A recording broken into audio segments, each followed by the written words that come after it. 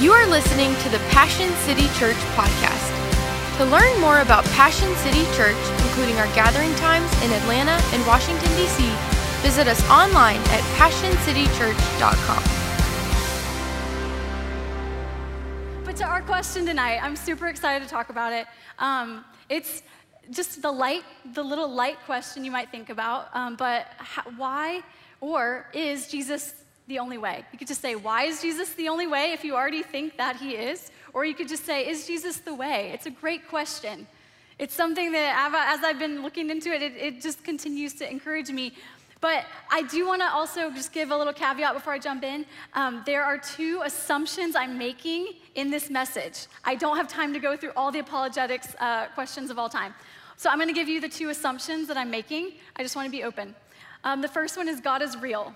So these are two assumptions I'm making that I have come to believe are true, but it's okay if you have not. But just so you know, I do. So that's why they're assumptions, and I'm going to stand on them as we go through this thing. But at the very end, there will be a slide. It won't be at the end of the talk. It'll be at the end. And so you can get your phone out and take a photo, and there's a bunch of resources on there. I really highly recommend you read them. I read through some of them, all of them, while I was working on this message, and they're just really phenomenal. So that's God is real. Number one. And number two, the Bible is true. And the Bible is true, again, those are things based on a lot of not just faith. We have faith, the Bible is true, absolutely. But it's not a blind faith. And so thankfully, I've even had the opportunity to study some of it in the Greek, and it is phenomenal. Like, the evidence is profound. It is by far and away the most reliable ancient manuscript we have. And so I just would really encourage you to jump into that. Again, we don't have time for that tonight. But number one, God is real. Number two, the Bible is true. So let's get to the question today. Is Jesus the only way to God or to salvation? Or is he just a way to God or to salvation? Because that's what, as Christians, that's what we believe, right? You may have heard someone say that, is Jesus the only way? Isn't that exclusive? Exclusive just means, leaving someone else out, or it's restricted to a certain group or person. So is it unloving that the truth is exclusive? Are there lots of ways to God, a lot of ways to get to heaven? Don't we all just end up in the same place? You might have heard it this way, like, there's a mountain, and we're all on different sides. Like, I'm not much of a hiker. I don't know if you could tell that by looking at me, but I'm not. But I like the outdoors in small doses. But I do know this about hiking because of that character trait. I know that there are different paths up to the same location. Does that make sense? You can choose the beginner hike, which would be me. And then you can choose, advanced or intermediate or whatever. And they might start at different points. Some might need more gear. One might go straight up. You won't see me there. But one might go kind of winding around. It's really cute. And it starts in a parking lot. That's more like my speed. But that's what we sometimes, equate that with religion. We say, well, there's just this mountain, and we're all starting at different points. And we're all making our way up. And it doesn't really matter which way we go, as long as we're all going the same place, right? That is so perfect for the culture we live in, right? It really lends itself to that kind of thinking, because we live in a postmodern, relativistic, pluralistic culture. All those big words, it just means we live in a time in history that considers truth as relative. Right? As you can line them all up next to each other, and they are all equally valid.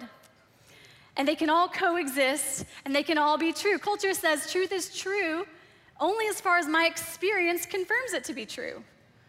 Right? So everything is true if I say so, and nothing is true if I don't. In our way to view the world, we might say even my truth, my truth. I love that for you. Speak your truth, girl. That's my truth. And while it is true, we have unique experiences. Like, for me, my truth might be like, I like cookies, and they're the best. And for you, your truth might be like, well, no, I'm more of a cake girl, a cake guy. That's me. That's my truth. And that's just different experiences, right? That's not our truth. That's not the truth. That's just saying, that's my quality. That's something I like about myself, right? But it's not reality. I'm not totally upsetting reality and saying, it's just reality because I say so. We kind of have that world, like it's almost like you get a truth, and you get a truth, and you get a truth. But like, I actually don't get to decide what truth is. I don't get to decide what reality is. I don't make up what's good and what's evil. I don't make up when I live or when I die or when the sun rises or when the sun sets. There's this undercurrent of reality, and I don't get to make it up. We've let this idea of relativism and applying our own experience to make something true or not to spiritual truth as well, even Jesus. We hear things like Jesus, Mohammed, Gandhi, Nirvana, self-help, karma, reincarnation. It's all the same. Crystals, good vibes. Just put it all together and we can have a little bit of each, right? I have 3 kids, and this summer was like their best summer ever. They all got to sleep together in one room. They're 9, 7, and 4. And it was crazy because they put all their mattresses on the floor and pillows and blankets and all the things, and they got one big blanket and put it over the mattress, and they called it the dream mattress. So dreamy. And it was the best. It was the best ever. They slept on it all summer long. But it's not the best spiritual logic. Because I think that's what we do, right? We kind of put something here and something there, a little bit of Jesus, a little bit of self-help, a little bit of, good vibes, and then we cover it all up and act like it's not lumpy and act like it's all the same thing, when in reality, it will never be the same thing. It will never become one thing. It will all be disjointed and lumpy. So no one's climbing the same mountain. They're all different mountains. In his book, I just want us to see how this is logically, this all roads lead to the same place. It does not hold up logically. So in his book, Case for Christ, which I highly recommend, atheist turned Christian Lee Strobel, he interviews a panel of religious leaders from the 3 major world religions. And y'all, each one of them actually agreed on something. They disagreed on 2 things. They agreed that they disagreed on 2 things. So the first thing is they all had a different idea who Jesus was. And the second thing was that they all had a different idea about what exclusive truth was. They all actually claimed that their truth was exclusive, that something in their religion was exclusive. So there is no common goal, right? There's no pinnacle or destination to be reached that each religion can agree on. They actually agreed that they had to disagree. And so no one's climbing the same mountain. They're each with different goals, each with different ideas on how to get to the top, different ideas on how to achieve eternal life. They're not saying the same thing in different terms. We might hear that sometimes. Well, they're all the same thing. We call it something different. These religious experts said, no. We actually are saying that they are all different, and we've agreed to disagree. Tim Keller, I'll pop this quote up there, says it's no more narrow to claim that one religion is right than to claim that one way to think about all religion is right. We are all exclusive in our beliefs about religion, but in different ways. So logically, these things never reach the same goal. Even the person who says they're all the same is actually exclusive in that claim. And so all religions make exclusive claims. Only Christianity claims that Jesus is the way, the truth, and the life. So exclusivity is not the hallmark of Christianity, Jesus is. So we have to decide who is Jesus. And outside of Christianity, some people say he's a prophet, some say he's a good moral teacher. C.S. Lewis, this might be the most well-known quote about this famous argument, and he makes it actually against the fact that if Jesus was just a moral teacher. And this is what he says, y'all. It's so long when it comes up, just laugh, go ahead. You can take a picture of it. I'm going to read it. I'm trying here, this is C.S. Lewis, to prevent anyone from saying the really foolish thing that people often say about him, meaning Jesus. I'm ready to accept Jesus as a great moral teacher, but I don't accept his claim to be God. That is the one thing we must not say. A man who was merely a man and said the sort of things Jesus said would not be a great moral teacher. He would either be a lunatic on the level with the man who says he is a poached egg, or else he would be the devil of hell. You must make your choice. Either this man was and is the Son of God, or else a madman or something worse. You can shut him up a fool, you can spit at him and kill him as a demon, or you can fall at his feet and call him Lord and God. But let us not come up with any patronizing nonsense about his being a good human teacher. He has not left that open to us. He did not intend to. So we weren't the only ones to ask who Jesus was. This has been going on as far back as even when Jesus walked the earth. The people were trying to figure out who he was all the time, literally all the time. In fact, there were huge fights over who he was. Was he a prophet? Was he the devil? Was he the Lord? But throughout it all, Jesus was the only one not having an identity crisis. He said he was the light of the world. He said, I'm the bread of life. I'm the gate. I'm the living water. I have come that you might have life and have it to the full. He said, I am eternal life. He said, this is eternal life, that you know my Father and you know the one he has sent.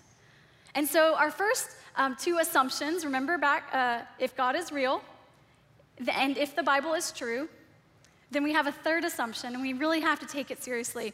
It's Jesus is who he says he is. So if God is real and if the Bible is true, then Jesus is who he says he is. And so we see that he has two claims that stand out. I just read a few of them. He said, I'm the gate, I'm the bread. But there are two that stand out that really bolster this claim that Jesus is who he says he is. Number one, Jesus said that he is the Messiah. He explicitly claims to be the Messiah, the Savior of the world, the long-awaited one of God who would redeem the entire world. And so here it is, and you can go with me to John 4. I'm just going to hit verse 19, but this is the story of a little story about the woman at the well. And we're not going to read the whole thing. It's an amazing story. Jesus, he's crossing over, and he has to go through Samaria. He left Judea. He's coming back to Galilee, but he had to go through Samaria. He actually didn't have to. In that time, they would go around Samaria because they didn't get along. But I just think it's so beautiful that Jesus is about to reveal who he is explicitly. He doesn't do this very often. He's kind of implicit with his sayings. They're already trying to look for reasons to kill him, so he doesn't always just say, hey, I'm the Son of God. But in this story, he chooses to reveal himself to this Samaritan woman, and it's so beautiful. So he meets her at the middle of the day. This is not the normal time for women to come draw water. You may have heard this story, but we can maybe, it alludes to the fact that maybe she was lonely, that maybe she was ashamed. She came in the middle of the day. She didn't have she didn't have any women around her, and they might have come later in the day. But she meets Jesus, and then they have this conversation, and he asks her for a drink. And then she's like, well, you don't even have anything to draw with, because he's saying, I'm the living water. And she's like, you don't have anything to draw with. How can you be the living water? He's like, if you only knew who asked you for a drink, you would ask them, and he would give you living water. And she's like, okay, I want that, right? And so he said, but go get your husband and bring him back. And she said, I don't have a husband. And he said, yeah, you're right. You had 5, but the one you're living with now isn't your husband. And then she kind of changes the subject, and this is where we pick up. So verse 19, sir, the woman said, I can see that you're a prophet, obviously. I love that, because I'm like, is this like sarcastic, like she just sort of wants to take the, focus off of herself? Or is she really interested in this question she's about to ask? But either way, Jesus answers her earnestly, and it's really beautiful. So, sir, the woman said, I can see you are a prophet. Our ancestors worshipped here on this mountain, but you Jews claim that the place where we must worship is in Jerusalem. Woman, Jesus replied, believe me, a time is coming when you will worship the Father neither on this mountain nor in Jerusalem. You Samaritans worship what you do not know. We worship what we do know, for salvation is from the Jews. Yet a time is coming and has now come when the true worshipers will worship the Father in spirit and in truth, for they are the kind of worshipers the Father seeks. God is spirit, and his worshipers must worship in the spirit and in truth. There it is, in truth. So some worship on this mountain. I love that there's this illustration physically. They're in the middle of this, field. They're at Jacob's well. They could look out and see the mountain that she's talking about. Like, I heard that you worship on this mountain. And we worship on this mountain. Which one's right, Jesus? And it's like the one over here that he's saying, you worship what you do not know. You would have seen these Asherah poles, all these altars to gods that were not the one true God, that dotting the countryside, dotting the landscape. And then when you look in the other mountain, you see the Temple Mount. That's where the Jewish people would go and worship. He said they do worship who they know, the God who can be known. But then this is what he says. And he says the time is coming and has now come. And that's why I love what we were talking about. The time is now, because in the Greek, it doesn't say the time has come. It says the time is now. It said there's a time coming, future. I really think he's looking towards the cross in that moment. The time is coming, and then the time is also now. There's a lot of really good theology in the Bible. You should read it. But it's the time is coming, the cross, and then also we are in that moment. It's still coming. We're not there yet. We're not in heaven. So there's this tension here. But then Jesus said, but it is also now. Why did he say that? Why did he say it's now? Because Jesus was saying, you're not going to worship here, and you're not going to worship here. You're going to worship here. Like, you're not going to go to a place to worship. You're going to worship me. I'm here. It's the now is here. And so I love that. She said, this is what she says. The woman said, I know that Messiah will explain everything to us when he comes. Like, he's right there. Jesus declared, I, the one speaking to you, I am he. Jesus is the Messiah. A few chapters later in John 8, this brawl breaks out again. So it's not just, outcast women who don't know who Jesus is. It's all these religious leaders. And they're saying, what if he's a demon? And how does this guy think he's greater than Abraham? Jesus is right there. They said, why? You think you're greater than Abraham? He doesn't say he isn't. Instead, he's like, listen, Abraham was waiting for this day. And they said, Jesus, you're not even 50 yet. How would you know what Abraham thinks? And he said, I tell you the truth. Before Abraham was, I am. They picked up stones to stone him because he said the name of God, I am. He referred to himself with that name. Jesus said he was the Messiah. He said he was the I am. He was God in human flesh and bone. And so his first claim, I am the Messiah. And if that claim is true, there's a second claim that's true as well. And it's this. Jesus said, I am the only way.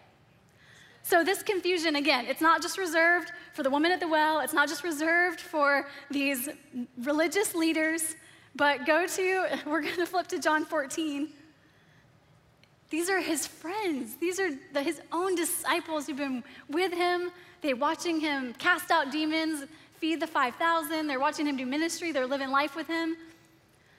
They weren't even sure who Jesus was. They asked him essentially the same question. This is what they said. Verse 1, they said, this is Jesus talking. He says, do not let your hearts be troubled. Why are they troubled? Let's back up for just a second. So Jesus is talking about his time is coming to leave. This is also known as maybe like the upper room discourse. Like they've had the Last Supper, that Judas has already left to betray Jesus. His disciples are anxious. They're nervous, they're scared, they're sad. And this is what Jesus said. He said, don't let your hearts be troubled. You believe in God, believe also in me. My Father's house has many rooms. If that were not so, would I have told you that I'm going there to prepare a place for you? And if I go and prepare a place for you, I will come back and take you to be with me, that you also may be with me where I am. And then he says, verse 4, you know the way to the place I am going. But then I love this. Thomas said to him, Lord, we don't know the way to where you're going, so how can we know the way? Thomas gets such a bad rap sometimes. Like, ever heard of Doubting Thomas? How about Honest Thomas? I love Thomas. He voices what the group is thinking. They're all like, oh, thanks for asking, Thomas. Questions are not bad. Questions are good, especially when you're asking Jesus. Like, our culture kind of has this badge of honor with just living in the questions. Like, we just ask questions forever. But Jesus loves it when we ask questions. Let's take him up on his word. It depends on who we ask the question to. So let's ask Jesus. He says, ask, seek, knock, and I will answer. So I love that. Verse 6, Jesus answered. He didn't belittle, he didn't shame, he answered. I am the way and the truth and the life. No one comes to the Father except through me. Here's the claim. I am the way and the truth and the life. And if you didn't get that, if you weren't sure what I meant by the and not no one comes to the Father except through me. I am the way and the truth and the life. So the way, truth and life here in the original language, they're describing the way. So this way is true and this way leads to life. And by the way, Jesus is the only one who's able to say my truth and be accurate. He's like, this is my truth right here. The way is not a road. The way is not a religion. And the way is not an experience. The way is a person. Jesus is the way. And the way is going somewhere. That's why they're all confused about it. Where are you going? Thomas said, I don't know, we don't know where you're going. First off, we don't need to know. If you're with Jesus, it doesn't matter, right? But he's so gracious. He lets them in on it. And we even see more than they fully saw at this moment. But he didn't get it yet. He said, no one comes to the Father except through me, verse 7. If you really know me, you'll know my Father as well. From now on, you do know him. Get it? From now on, right now. From now on, you do know him and have seen him. And Philip said, Lord, show us the Father. That'll be enough for us. Like, they're still like, wait, just show us the Father. And he said, don't you know me, Philip? I think he's a little sad. Even after I've been among you such a long time, anyone who has seen me has seen the Father. How can you say, show us the Father? Don't you believe that I am in the Father and that the Father is in me? These words I say to you, I do not speak on my own authority. Rather, it is the Father living in me who is doing his work. Believe me when I say that I am in the Father and the Father is in me, or at least believe on the evidence of the works themselves. Very truly, I tell you, whoever believes in me will do the works I have been doing, and they will do even greater things than these. Why? Because I am going to the Father. So the question Thomas asked and the question Philip asked, where are you going? And the answer is this, he's going to the Father. But how is he going to the Father? Philippians 2:6 says this, Jesus, who being in very nature God, did not consider equality with God something to be used to his own advantage. Rather, he made himself nothing by taking the very nature of a servant, being made in human likeness, and being found in appearance as a man, he humbled himself by becoming obedient to death, even death on a cross. The way is a person, and the means back to the Father is a cross.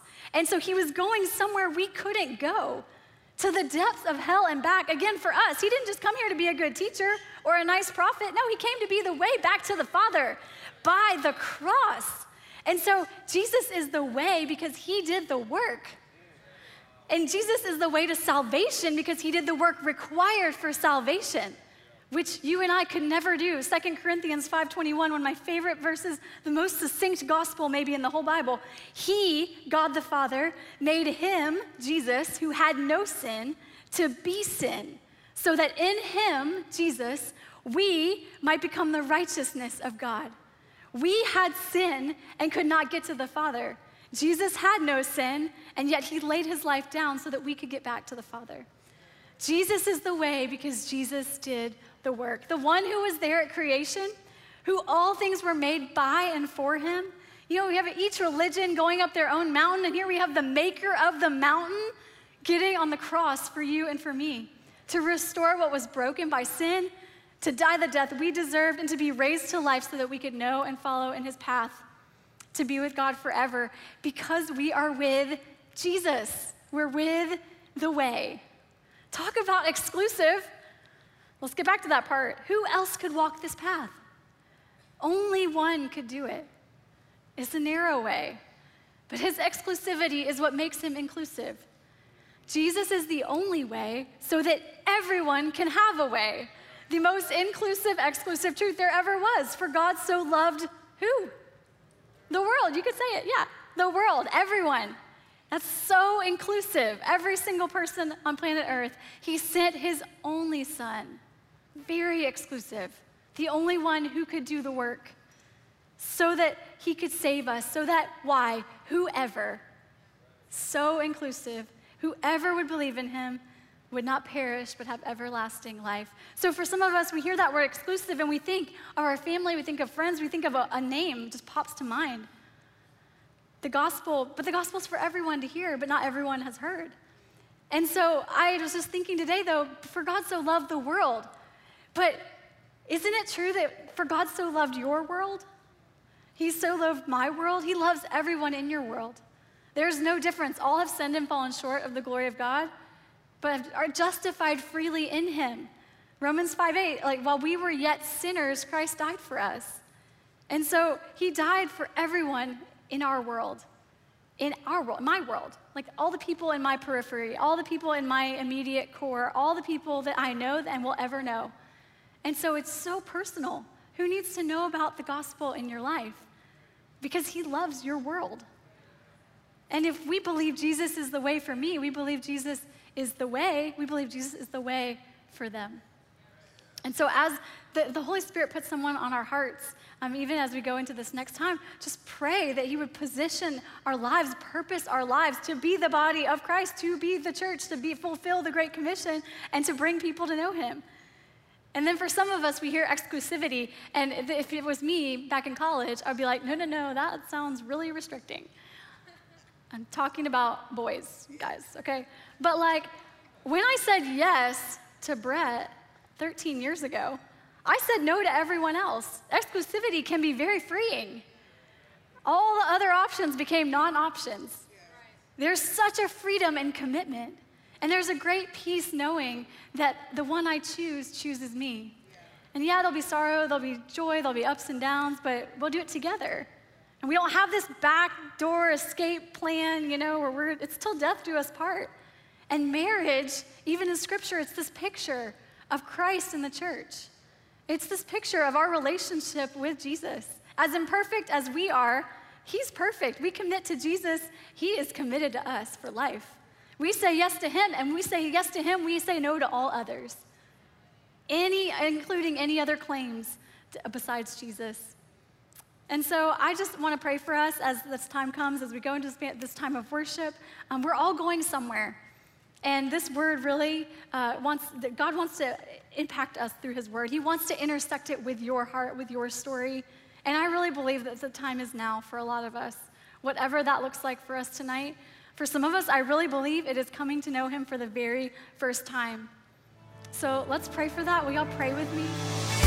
If you were encouraged by today's talk, be sure to rate us and hit subscribe on iTunes, Spotify, or wherever you stream your podcast. To experience other talks, videos, and live gatherings, visit us online at PassionCityChurch.com or download the Passion Movement app. And again, thanks for listening to the Passion City Church podcast.